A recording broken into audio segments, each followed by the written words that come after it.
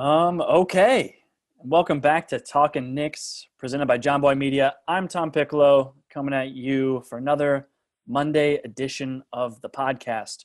We are recording this shortly after the Knicks beat the Clippers 110 to 102 at home in the Garden. The week leading up to it wasn't as good, and we're going to talk about it. I am joined today by my buddy Kenny. So let's do it. Kenny, let's talk Knicks.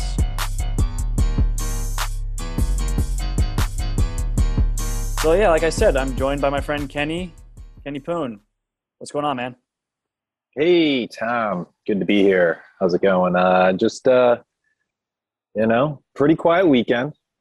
Hanging out, watching some football, some Knicks today. They got the win today, which was nice, but nothing too crazy. What's going on in your world over there? Yeah, I'm wondering, do you dig the Sunday afternoon games, these matinee games, kind of smack dab in the middle of your weekend day? Do you enjoy that, or do you think it kind of like takes up too much of the day?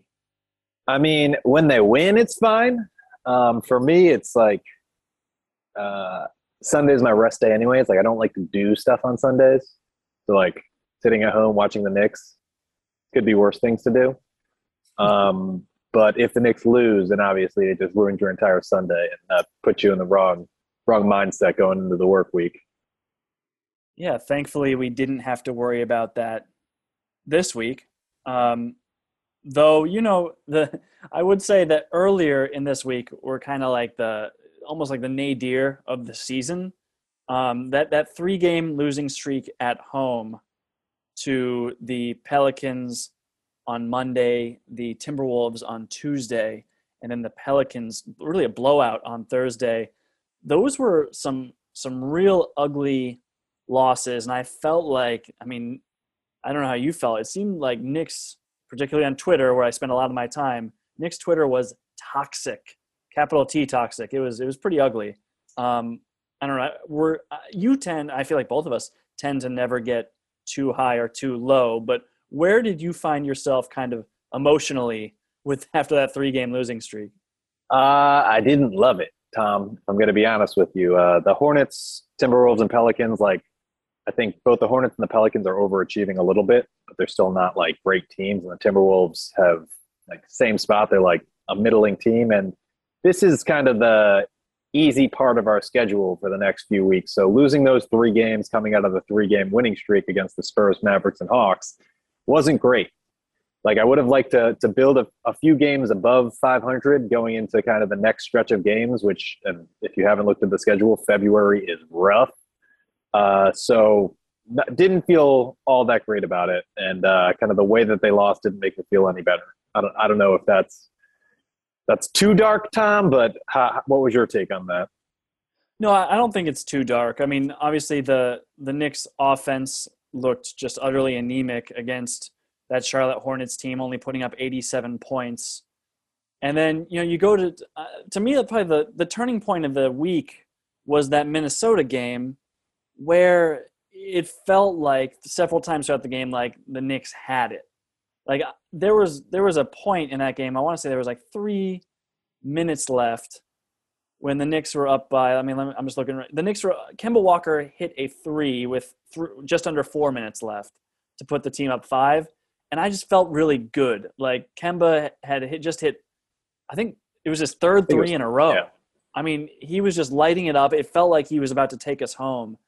And just there was a lot of good vibes at that point, and I just didn't expect kind of the meltdown or just I would call it a meltdown the rest of the way in. So to me, like a loss to the Hornets earlier in the week, that was coming off a 3-game win streak. So it's like, yeah, losses happen sometimes. You let down, but that Timberwolves game felt like it was there for the taking. This is against a team, Anthony Edwards has like talked some trash about RJ Barrett in the past. So you were really hoping for a big performance from RJ, and he kind of went the other way and just sort of really fell apart, especially down the stretch, had some brutal turnovers. So I think that Timberwolves game really kind of skewed my view of the week overall. I made it all seem worse than it was. Yeah, and that's kind of what I was saying. The way the Knicks lost these games, like I think which game. One of the games they only lost by 10, but it was not that competitive. Like New Orleans. the New Orleans game, like they lost by way more than 10, even though the scoreboard said they lost by 10. Like it was bad. And then, like you said, the Timberwolves game, it felt like they had that game won. And just their execution down the stretch, there was a lot of kind of missed free throws and big opportunities. And then even when Minnesota left the door open with I don't remember who it was, maybe Patrick Beverly missed the front end of the free throws, like towards the end of the game, like the Knicks couldn't capitalize. And so like McDaniels missed that free throw with like 90 seconds left and really kept the door open, like you said. But man, free throws have been an issue. I mean, certainly in the recent part of the season, RJ Barrett missed a huge free throw with 2 minutes left. And then more notably, Julius Randle missed his, the first of two potentially game tying free throws with 24 seconds left. And I think, a lot of Knicks fans are starting, certainly at that point, we're starting to turn on Randle for his crunch time free throw shooting execution in general. And actually that sort of narrative kind of played out in this Clippers game today as well, which I'm sure we'll talk about. But man, the free throws, what's going on? Yeah, and it makes absolutely no sense to me. I think just how well, particularly Julius Randle, shot the ball last year from the free throw line, and even like in the clutch, like he was a guy that I would want to see on the line. But this year, I don't know what it is. If he gets the ball on the free throw line, like in the clutch situation where we're down by a couple or up by a couple, I have very little confidence that he's going to make both free throws. I have no explanation for it. And I mean, RJ Barrett, it's a little more expected. He's been kind of a very streaky shooter throughout. He didn't come into the NBA expected to be a good shooter. Last year, he closed the last, several months of the season shooting much hotter, but like he's not a guy that I anticipated being a shooter, and I kind of expect, these ups and downs. But like the Julius Randle thing is more baffling to me. Yeah, I had pulled up some clutch numbers from Randle. And so from the free throw line, last year, Randle in clutch situations, which NBA.com defines as they score within 5 points with under 5 minutes left to go. Last year, he shot 79.4%, nearly 80% from the free throw line in clutch situations. And this year, that number's down to 65%. And I think it gets worse kind of as you move the marker for time remaining down and the score closer. It just gets worse and worse. So yeah, it has not been good for Randle at the charity stripe, and it is hard to have like a whole lot of confidence in him when he steps up there. But yeah, that Timberwolves game was tough, especially I think that was the one where, I mean, Fournier was red hot, right? He finished that game 10 of 17 from the field, 5 of 10 from three for 27 points. And he definitely cooled off in crunch time, but he was kind of one of the key reasons that we were even in that one. Yeah, but like I said, I did feel like the Timberwolves game kind of skewed my perception for the rest of the week. But, yeah, go ahead. I think just one thing about the Timberwolves game that we haven't mentioned that is kind of important, but I don't want to blame the loss on the referees. But, the NBA did come back and say that there were 3 missed calls on very big calls in the last 2 minutes. All 3 of them went against the Knicks. So that's, it feels like that has been something that has happened to the Knicks a lot over the last couple of years, where, borderline calls don't go in their favor, and, even not borderline, very obvious calls do not go in their favor at the end of games. But, the Knicks certainly didn't help themselves, but the refs didn't help them either. So it was just, the whole package was just tough to swallow. Yeah, it's a good point. There was that clip that I know Talking Knicks, I think you clipped it, that kind of went viral of RJ Barrett getting the shove from, it was D'Angelo Russell, right? Yep. Right in front of the refs. Right in front of the refs, off that deflection and potential steal. And it was huge. And again, like you said, don't want to blame the refs. The Knicks still had plenty of opportunities to win this one. And but it just didn't happen. and again, like I don't want to blame the refs. And even in that situation, like we said, the Timberwolves ended up missing their free throw, so the Knicks had the opportunity to tie or take the lead even after that happened. Because Mhm. after that, the Knicks ended up fouling and sending McDaniels to the line, and he missed one of two and kept the Knicks in the game, and they didn't execute. So like that did not determine the game. It didn't help though. And certainly the other calls that were one that eventually led to a Fournier turnover. He got, I think, whacked on the arm by Karl Anthony Towns, and that caused him to lose the ball, and Minnesota took the ball. And then the big one was on review, Karl Anthony Towns on the go-ahead bucket grabbed Julius Randle's arm, preventing him from defending, and then he went on to make the shot and get fouled for the go-ahead and one, which is tough. It was tough, and that was a game where Mitchell Robinson fouled out early. Taj Gibson then fouled out on a very dubious call when Patrick Beverley kind of baited him into something, baited the refs, I should say, into a call. So we were kind of down some bigs towards the end there, and against Karl Anthony Towns, that's an issue. Cat had a play where he was that the play you're referring to, where Cat made the go-ahead basket. Yeah. Yeah. Yeah. So I mean, I think the play went something like Karl Anthony Towns had the ball about the free throw line and he drove left, but when he started to drive, he reached out with his right hand and grabbed Julius Randle to prevent him from defending, and then he continued on with his drive and made his shot and got fouled. I see. I mean, for me, the biggest thing I was looking for in that game was for RJ Barrett to really step up. I mean, I know it's like a joke to call that a rivalry with Anthony Edwards because, the Knicks play the Timberwolves so few times. And, there was just that one incident where Anthony Edwards said, after a game that they really wanted RJ Barrett. He was the guy they wanted to take a shot during crunch time. And so I could see RJ getting up for this game, but he probably psyched himself out. He ended up, he shot 6 of 16 from the field, 2 of 7 from three, just 3 of 6 from the free throw line, and then finished the game with 2 assists to 7 turnovers. So, I mean, that's a brutal ratio. He had that terrible turnover where he threw it directly to Anthony Edwards in a crucial moment. And it was troubling because, all week RJ was kind of struggling, and he was coming off of last week where he was our guy. And people were saying things like he's turned a corner, he's making the leap, all those things that we say when he has a hot 3-game stretch. But, he proceeded to kind of struggle against the Pelicans as well. He was 6 of 13 from the field, including 1 of 5 from 3, just 4 of 7 from the free throw line, finished with 17 points. But, the starters were just abysmal in that Pelicans game. It seemed like there was no continuity. And I think part of that, I'm curious where you land on the Kemba Walker situation because, he came back for that Timberwolves game, played in the Pelicans game as well. And, it seemed like we had started to find a little bit of flow to the offense and a pecking order where we understood that Randle and Barrett were the 2 guys who were going to dominate the ball. And then Kemba comes back and he's the lead ball handler and the offense kind of sputtered. Though obviously Kemba was on fire in crunch time against the Timberwolves, but I'm just curious, individual performances aside, how you feel like Kemba's fitting in with this group.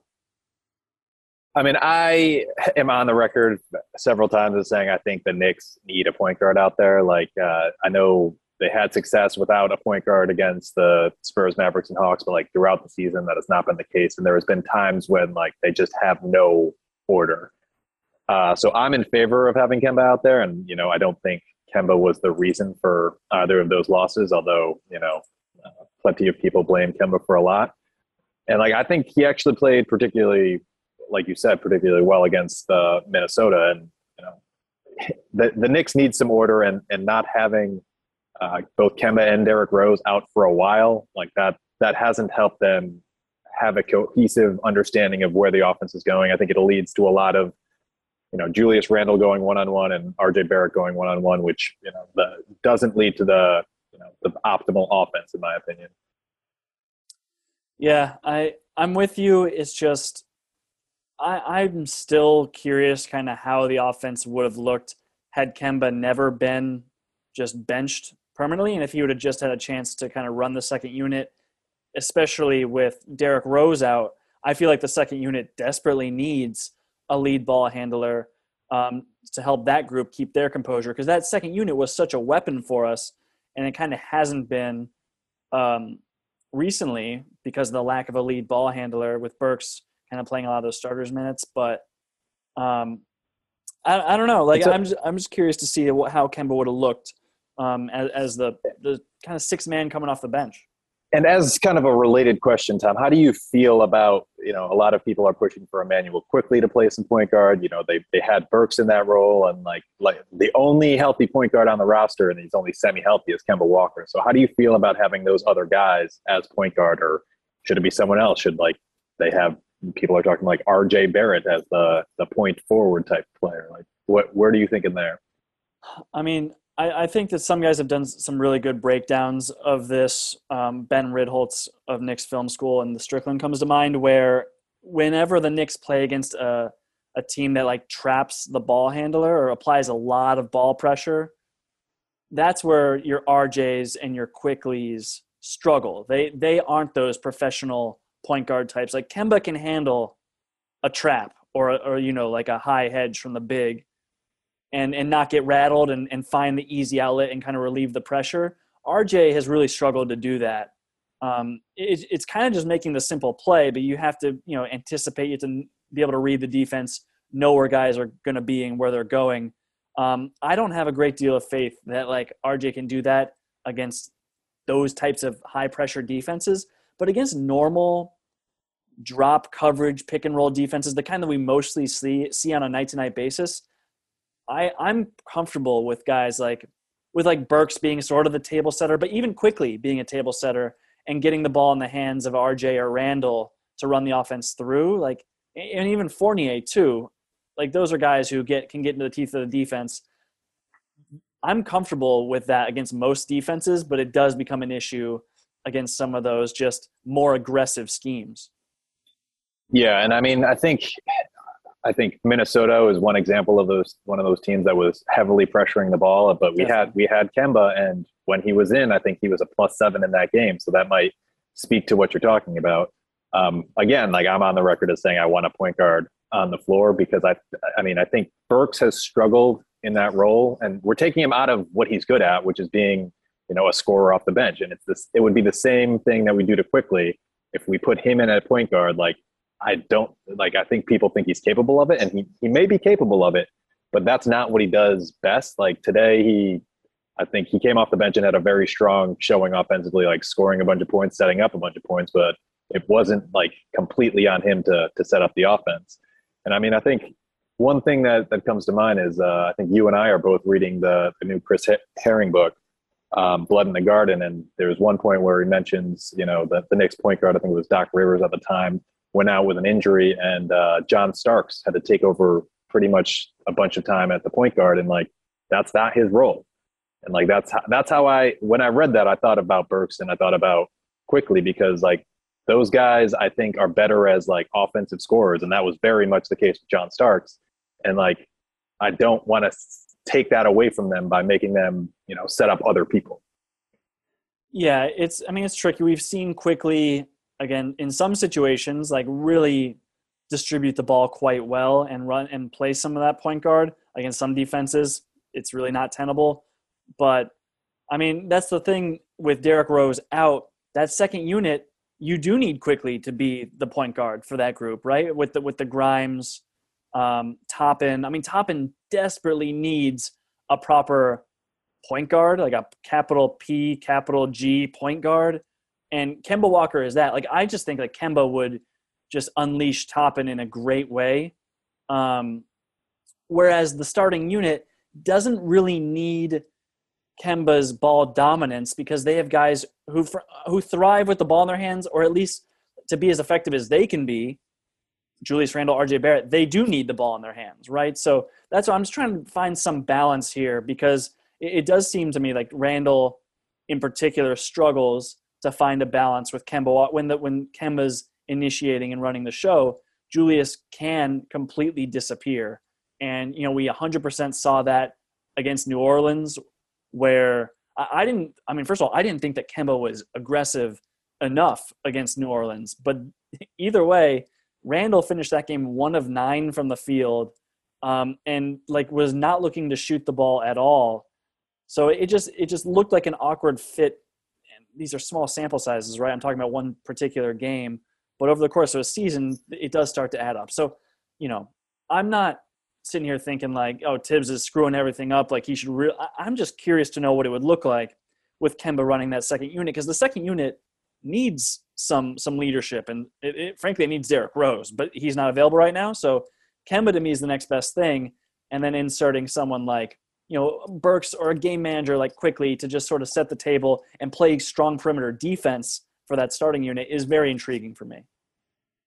Yeah, and I think I misunderstood what you were talking about initially. I thought you meant like full strength with Derrick Rose in the lineup. That's when we would have Kemba coming off the bench. But I am seeing what you're saying, and it's making sense to me. Just because, like you said, like we have a lot of playmakers. Like the entire starting lineup, with the exception of Mitchell Robinson, is capable of making plays for themselves. And to your point, Obi Toppin is not that player yet.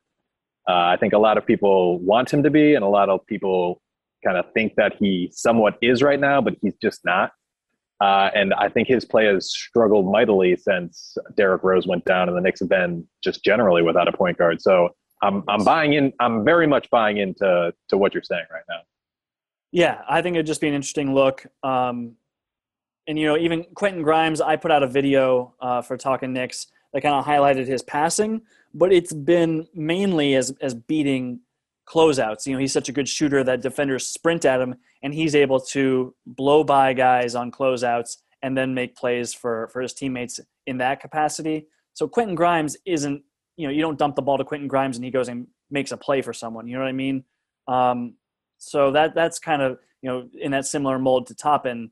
They need a point guard. And right now the second unit doesn't have one. When it's Quickley and Burks as those main ball handlers for the second unit, it's the same issue as the starting unit, but with just a lot fewer guys who thrive with the ball in their hands. So that's where I'm coming from there. But Kenny, I think we've probably rehashed those games enough. We could talk about today's game, the only win of the week, the only bright spot of the week, and that was the win against the Clippers.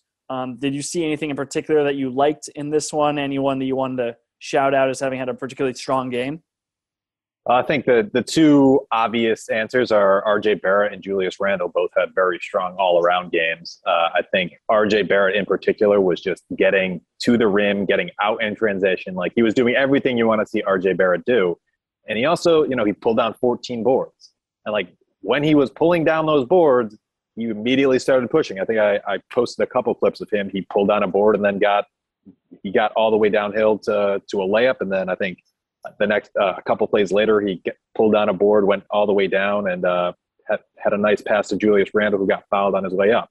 So like I love to see that from RJ Barrett, and I think that's going to be a big strength. But the Knicks play so slow generally that we haven't seen it a lot. But I really love to see it today. That just how much that RJ Barrett got out and running. That's a great call, Kenny. The grab and go of RJ Barrett is just such a strength of his. Especially when he's looking to pass. I know Steve Popper tweeted a few games ago that, RJ passed the ball on a fast break and that you just can't predict NBA basketball because it is rare. RJ kind of gets that tunnel vision in the open court, but we've started to see him look for teammates. And that pass, that dump off to Julius Randle in transition, first of all, Barrett showed some serious burst there to get in front of the pack and actually make that a fast break. That could have just been kind of semi-transition or just half-court offense, but he got out there and made a concerted effort to beat everyone down the court. And when he passed it to Julius, that's not going to show up in the stat sheet. There's no assist there. It's just a good play for his teammates. So that was awesome. RJ did finish the game with 6 assists to just 1 turnover, which is an incredible ratio that I would love to see more often. Especially coming off, that Minnesota game where I think I said he had 7 turnovers. When RJ is being careful with the ball like that, he's just such a beneficial player having on the court. He played for 43 minutes of this game against the Clippers, which is pretty wild to see. You don't see those kinds of numbers in non-overtime games, but I'm with you, man. RJ was awesome. He did finish just 9 of 24 from the field, and that includes 3 of 5 from 3. So, 6 of 19 from 2. That's not very good, obviously. You'd like to see him finish better around the basket. Yeah, and I'll say I think he got cold towards the end of the fourth quarter. I think those numbers were a little better, and then I think he went like 0 for 3, 0 for 4 down the stretch. But a big thing that's here on the stat sheet is 7 for 7 from the free throw line, Tom. How do you feel about that? Love it. Oh, man. Yeah, need more of that. Yeah, Kenny, we can talk about, you mentioned down the stretch, we could talk about kind of how the Knicks offense looked as things got tighter in that fourth quarter, because I think a lot of Knicks fans were just really lamenting, bemoaning, if you will, the Knicks style of offense, just the dump it to Randall, ISO, kind of how that played itself out over the course of the fourth quarter towards the end of the game, because it did lead to some missed shots, some turnovers, and things maybe getting a little tighter than what you'd hope. So what did you think of the way the Knicks executed towards the end of the game? Yeah, I mean that's the Knicks playbook. At the end of the fourth quarter in a close game, they're going to give the ball to Julius Randle, and last year it was very successful because Julius Randle did not miss a single mid-range jumper the entirety of last year. You can fact check me on that. And this year, that hasn't been the case. He's missed a ton of mid-range jumpers. And I think you actually did an article or something on this last year about just how ridiculously high his mid-range jumper percentage was last year. And like you said, at some point it needs to fall back to earth. And I think this year that's the case. Yeah, like, Kenny, after I wrote that, I called it like Dirk Nowitzki level, which is just all time. And I said, it has to come back down to earth. And then for the rest of the season after I wrote that, it actually went up, which is just incredible. But I guess we should have known it was unsustainable. But Kenny, I do have one other stat here that I looked up. This was coming into today's game. This year in crunch time, Julius Randle is shooting 2 for 12 from 3. So that's 16.7% from 3 during crunch time. Last year he shot 8 of 18. That's 44.4% on crunch time threes. So that's 16% to 44% is the difference we're looking at there. So yeah, it's safe to say his jump shot has kind of left him in the biggest moments this year, whereas last year it was quite the opposite. Yeah, and there's nothing you can do to plan for that, because I don't know. That's how NBA basketball is. At the end of the game, you're going to give the ball to your best player and expect that player to make plays. And Julius Randle hasn't really been able to do that much this year. And because of that, the Knicks have struggled down the stretch. Like I'm just looking at the play-by-play, and Evan Fournier hit a 3 with 4:52 left to put the Knicks up 106-94. Yeah, and Kenny, if you look at my Twitter, I did a whole thread of each from that possession, every single offensive play that the Knicks ran from that point forward. I did a tweet for, and so on that play that you're referencing, they get a switch where they get Reggie Jackson switched onto Julius Randle at the elbow, and basically they just post Randle up at the elbow on that mismatch, forces the Clippers to double team. And Randle just makes the right play. He's patient. He finds Barrett on the wing. Barrett kicks it to Fournier wide open in the corner. Splash. The next play down, they do the same exact thing. They get that Reggie Jackson switch onto Julius Randle on the elbow. This time Randle kicks it to Noel, who kicks it to Fournier in the corner. This time Fournier just happens to miss it. It's, again, a wide open 3. It's a great look, good offense. It just doesn't fall. But, like, you could go play by play and see what the Knicks were trying to do. And with just a couple exceptions, the Knicks were just trying to force mismatches. The Clippers countered the next time down by just hiding Reggie Jackson on RJ Barrett. And so when Burks and Randle screen for each other, a wing and gets switched onto Julius Randle. It's Terrence Mann being switched onto Julius Randle instead of Reggie Jackson. And the Knicks probably could have countered by having RJ Barrett run the action with Julius Randle, right? If you want to get that switch again. But it's really curious to see kind of what the thought process is for this Knicks team down the stretch. The next play down, they got Reggie Jackson switched onto Julius Randle again. And guess what? Julius Randle he worked his magic in the middle of the court and got a mid-range jumper right over the top of Reggie Jackson. Nailed it. That's with 3 minutes left. Like, for the most part, this was producing good offense and good looks. And then I'll just say one more. The next play down was kind of the most, I call the most head-scratching play, because they don't try to run any action to get a switch. There's no aim to get a mismatch. They just run a straight-up ISO, Julius Randle against Marcus Morris, and it results in a 24-second violation. And it's strange for the Knicks to have gone away from what was working all those times before just to do a straight-up ISO like that. So that's my long-winded way. I go into further detail on my tweet thread, but, there is method to some of this madness, punishing switches, forcing double teams, and trying to make the right play. Randall didn't always do that down the stretch, and I think that's part of what frustrates fans. But you can't just say it's always straight ISO, straight ISO, straight ISO. There is some methodology to it.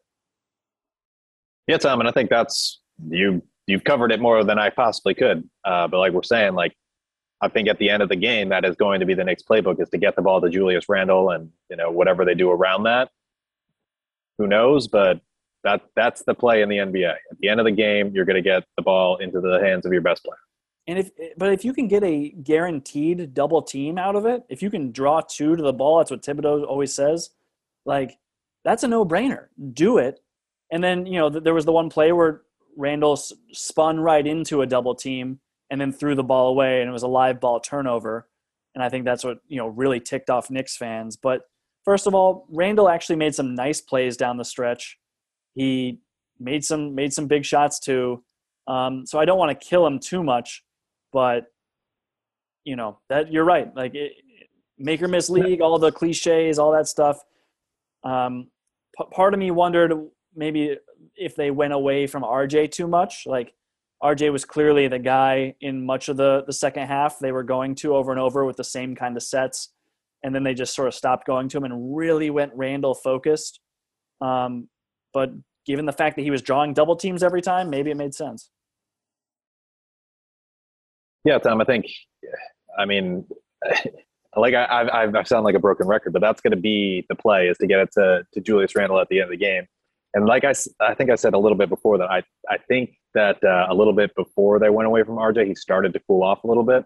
Because I know towards the end of the game he started missing a few shots. Not that in the past that has caused Tibbs to go away from him, because his one game winner he was ice cold the entire game, and then he came in and it looked like RJ or Tibbs drew up the play for him, and he nailed it. So, like you said, it's a make or miss league, and they got Randall the ball, and several possessions he made plays for others. Sometimes shots don't fall. That's where we're at. Yeah.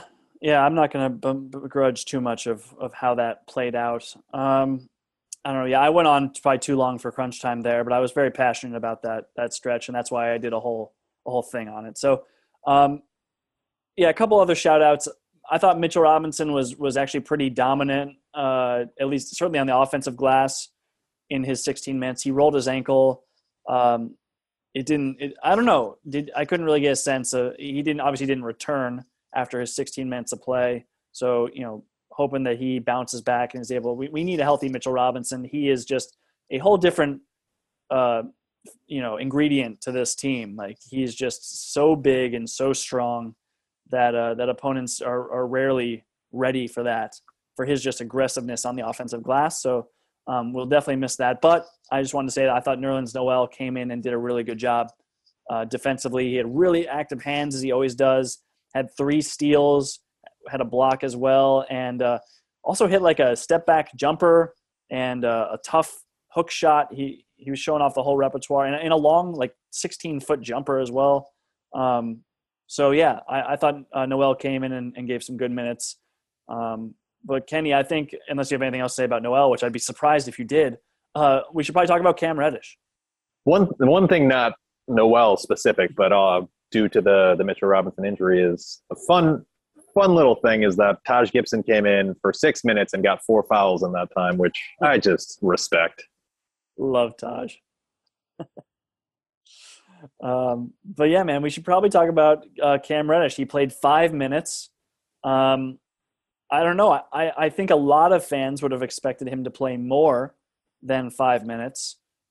Uh, but Do you expect? Would you expect him to play more than 5 minutes, I Tom? was just trying to think like where I would have set the over under at prior to this game.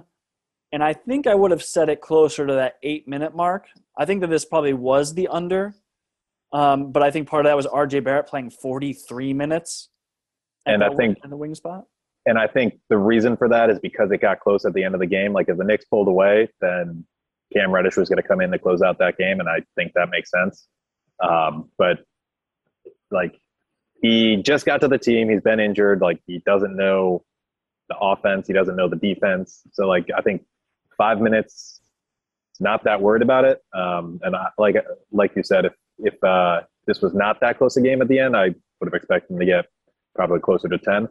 But I think a lot of people are expecting him to have a big role on this team. Like, are you in that same camp, or do you think that there's a possibility that he kind of just is not as involved as a lot of people are expecting?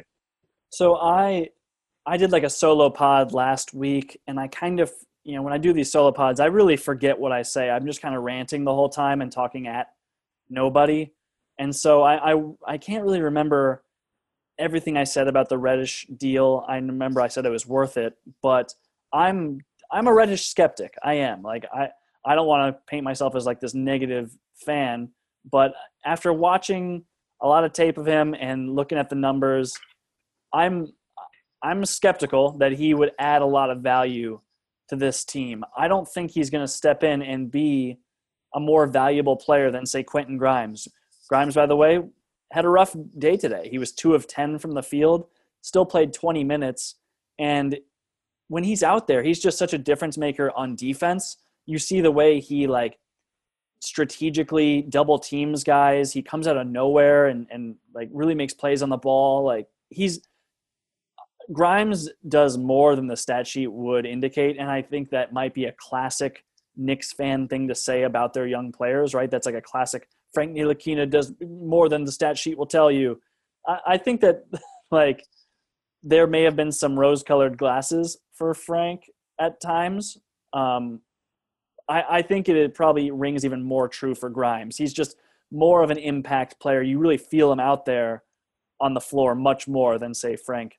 That's probably the last time I'm going to compare Grimes to Frank. I think I'm done with that comparison. But all that's to say, I don't expect Reddish to come and steal minutes from Grimes, steal minutes from Burks or RJ or Quickly, who plays a lot of the wing as well.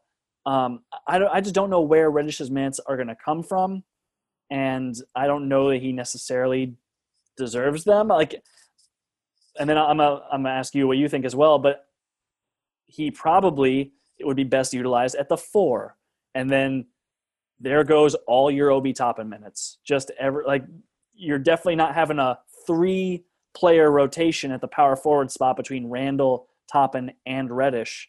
So I don't know, Kenny. I don't know where Reddish's minutes are going to come from, and I'd be happy if he proved me wrong with his play.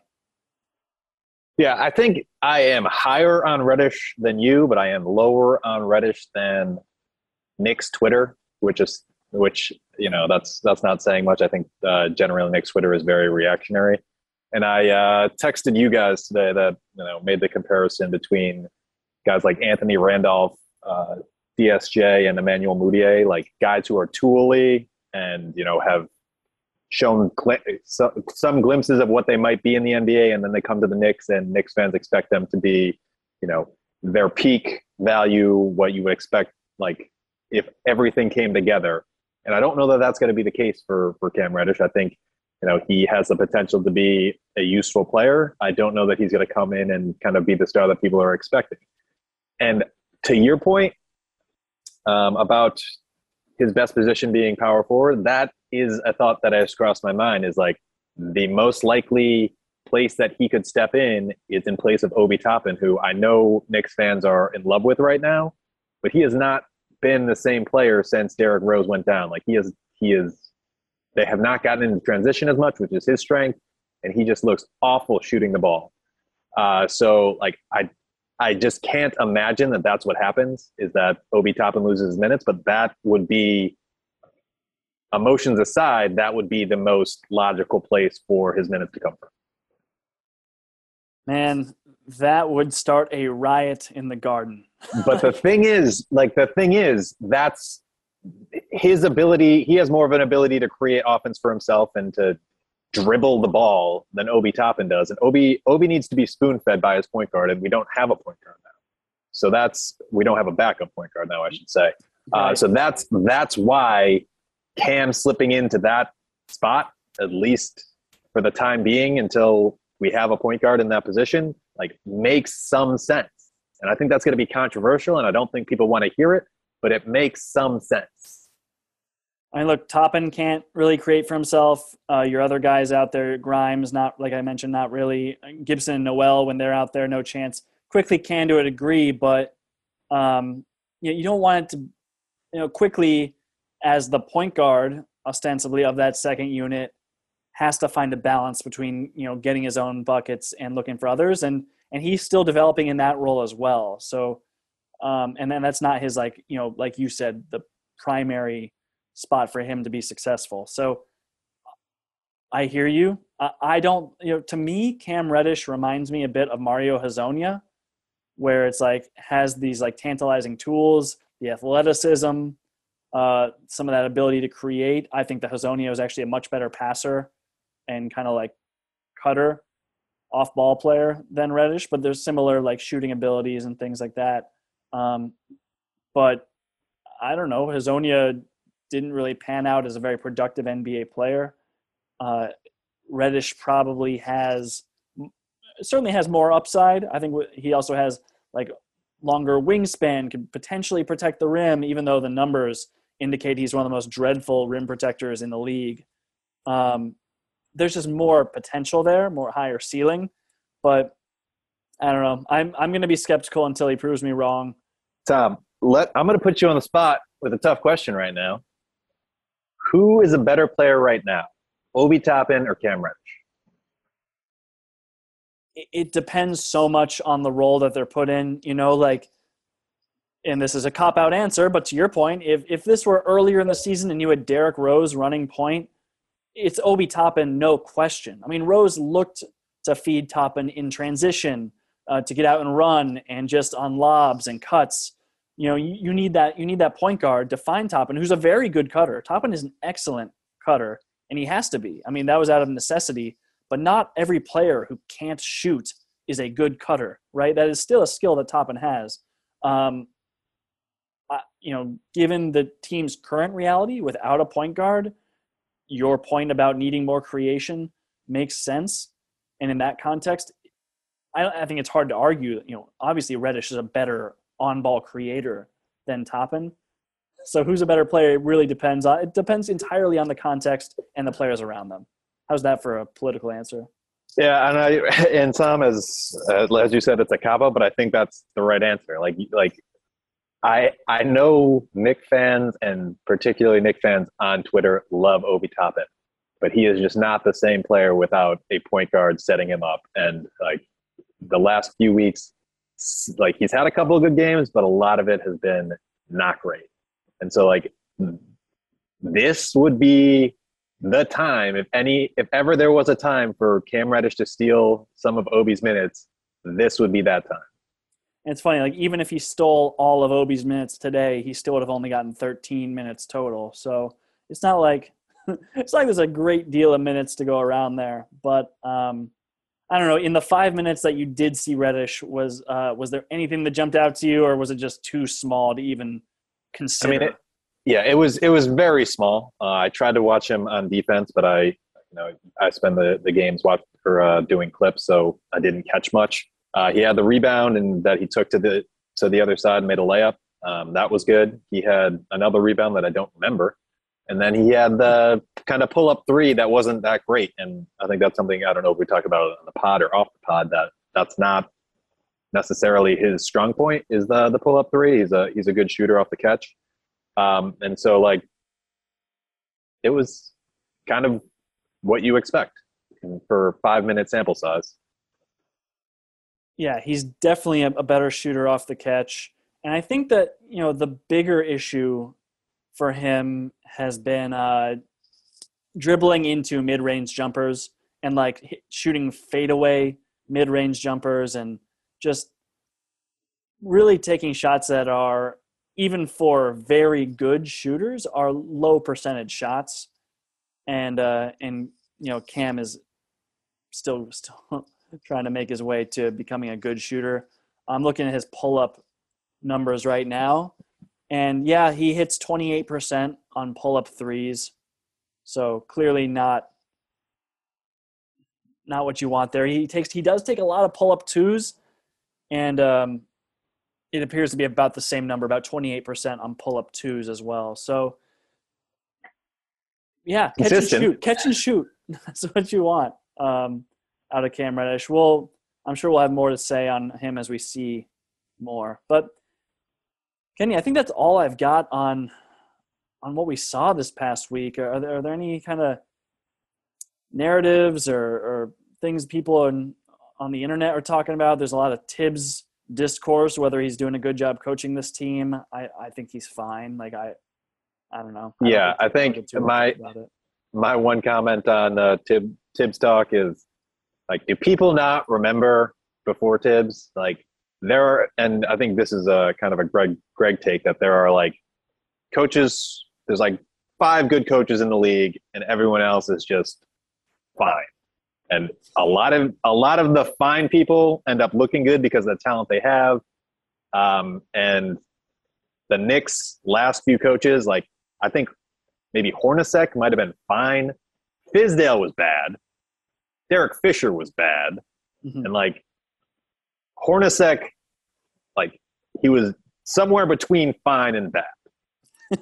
Tibbs, I think, is a good coach. Now it's another thing that I tweeted was like, his problem is that he was too good last year. The Knicks were too good last year. Like the Knicks were expected to win 28 games last year, they won 41. If the Knicks won 30 games last year, 35 games last year, and then they played 500 ball this year, like people would be fine with what was going on there.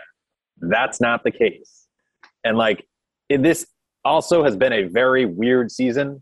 There were like between COVID and people like being out and people getting injured, and like there's a lot of stuff has happened that I'm not ready to just be like, oh, Tibbs is doing a terrible job, because I don't think he is. I think he's doing fine. Weird stuff's happening. The team is regressing. Like players on the team are regressing from last year, and like I don't think that's his fault. Like last year, Julius Randle played out of his mind. This year, he's come back to earth a little bit, and I don't know like if he was still playing the way that he was last year. Like the Knicks are a better team, and no one's blaming Tibbs. Like I'm not going to buy into that, and I think I went into it more than I anticipated and more than I wanted to. But like that's where my head's at. Yeah, I'm with you. I'm not getting too worked up on the Tibbs of it all. He's good. He's does he make some puzzling moves with rotations, or is he a little stubborn as far as not just never playing Obi and Randall together? I think that the numbers still show that those two are a positive. When they're a duo on the court, they're like still the positive plus minus. By the way, Clyde talking about plus minuses every game has become like a new sort of bingo, just a fun little nugget every single game, talking about plus minus. Kills me. The OG. He's great. Yeah, so I think we could talk about the week coming up.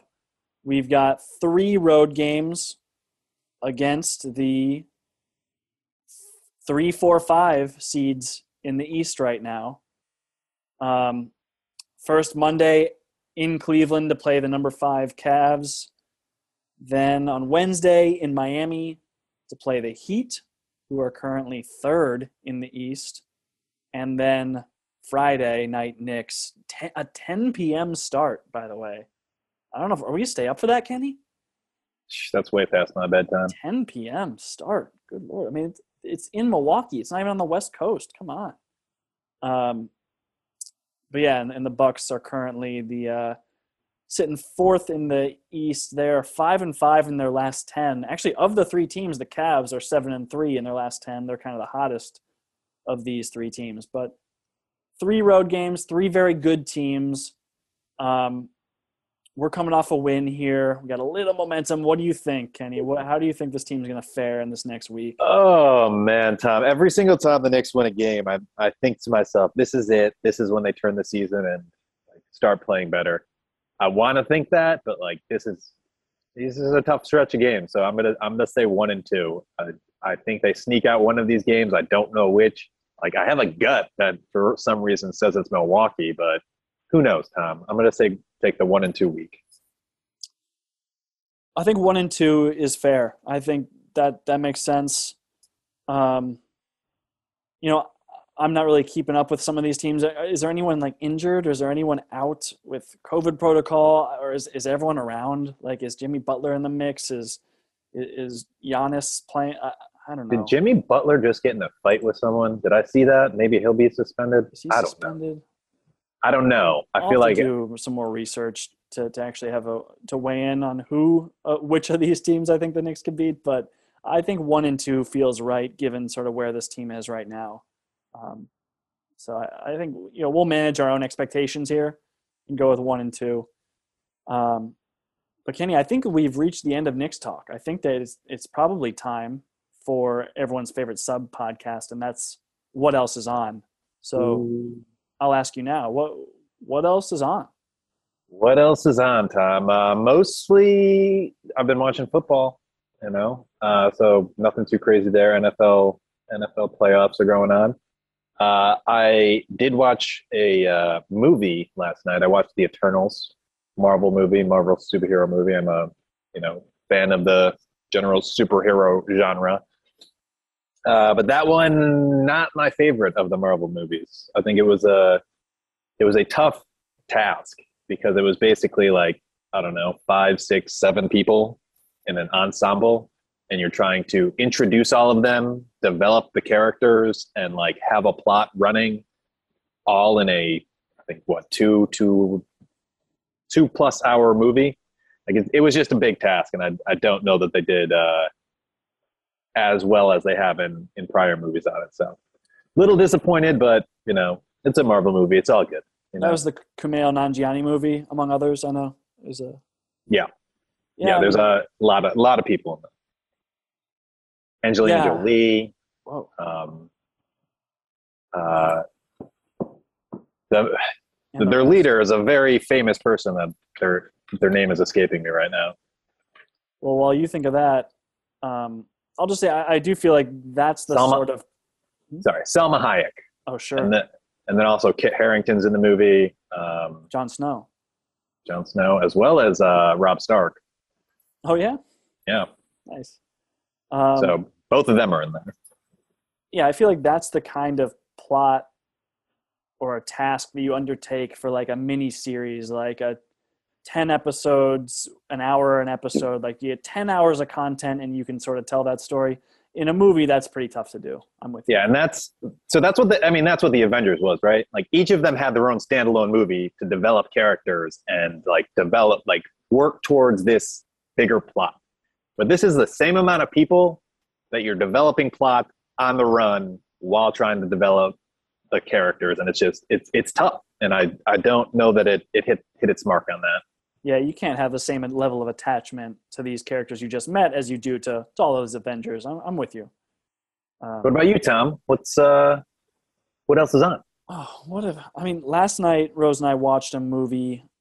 We were just trying to find something, and we ended up watching The Descendants. And this was a movie that came out in like 2011, stars George Clooney, and it was nominated for Best Picture, and it won Best Adapted Screenplay, and Clooney was nominated for Best Actor. And so we're like, and it had, we do the Rotten Tomatoes thing, and it's really highly rated by critics and by audiences. So we're like, it's a can't miss. And we watch it, and we're just like, I'll be honest, we stopped it 20 minutes before it ended. Rose fell asleep, and we didn't finish it. Maybe the ending is mind-blowing. I think after we wrap up this podcast, we'll probably just watch the last 20 minutes of it just to figure out what happens. But it was just like a pretty slow, kind of meandering man movie. Like the performances are fine. Nothing about it struck me as like this, critically acclaimed, beloved movie. It was just a movie. So I don't know. I'm still, when I have time to watch a movie, I really kind of want to be blown away by one, and I've been having a hard time recently. I feel like this has been a downer of a what else is on, but let me throw in one fun fact. I haven't seen The Descendants, but it did make its rounds around my office because that was previously and kind of still is my profession. I believe it's about George Clooney, like is the trustee of a trust Hmm. that with family property, and like so like in my employment, I have stumbled across scenes from that movie and people talking about that movie, but I have not seen it. So It's fine. Like if you want to just kill 2 hours and, you know, it's a perfectly pleasant movie, I guess. But, um, it's sort of a downer as well. So, you yeah, know, I mean, if we want to get kind of more maybe more positive, I don't know. I don't know how much you got into Station 11 in your last what else is on. But we could talk about that because I think we both enjoyed it. I really liked the ending to that. I thought it was really. I mean, spoilers if you haven't watched Station 11 and you plan to. We're gonna get a little bit into it right now, but you know, I think you go through much of the series believing that Jeevan is dead, or I don't mean the fact that he was never shown to have died would probably lead you to believe otherwise, but at the same time, there had to be some catastrophic reason for him to have left Kirsten, and you get some real just closure, and it's a nice moment when they actually get to reunite. It's a real feeling like it's earned, and there's uh, I think it was rewarding is the word I'd use to describe it. Yeah, and I was texting you and Greg both watched it before me, and I was texting you like live as I was watching it, and I was so angry when I thought Jeevan left without reuniting with Kirsten.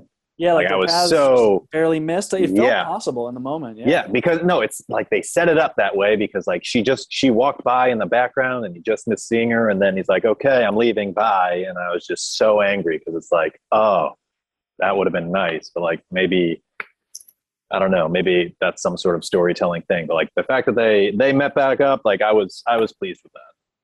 yeah, and the fact like they kind of make plans for the future for Jeevan to bring the family around, and they're going to add this place to the wheel, and it was nice. It was a good ending for a movie that it could have had more darker endings, right? You had the child, Haley, I think her name was, with the Mines. landmine, and you're just thinking like, is that where this is going? Like the it wouldn't really be in keeping with the tone of the show, but at the same time, they've kind of done that before too. So who knows? They might bring it back.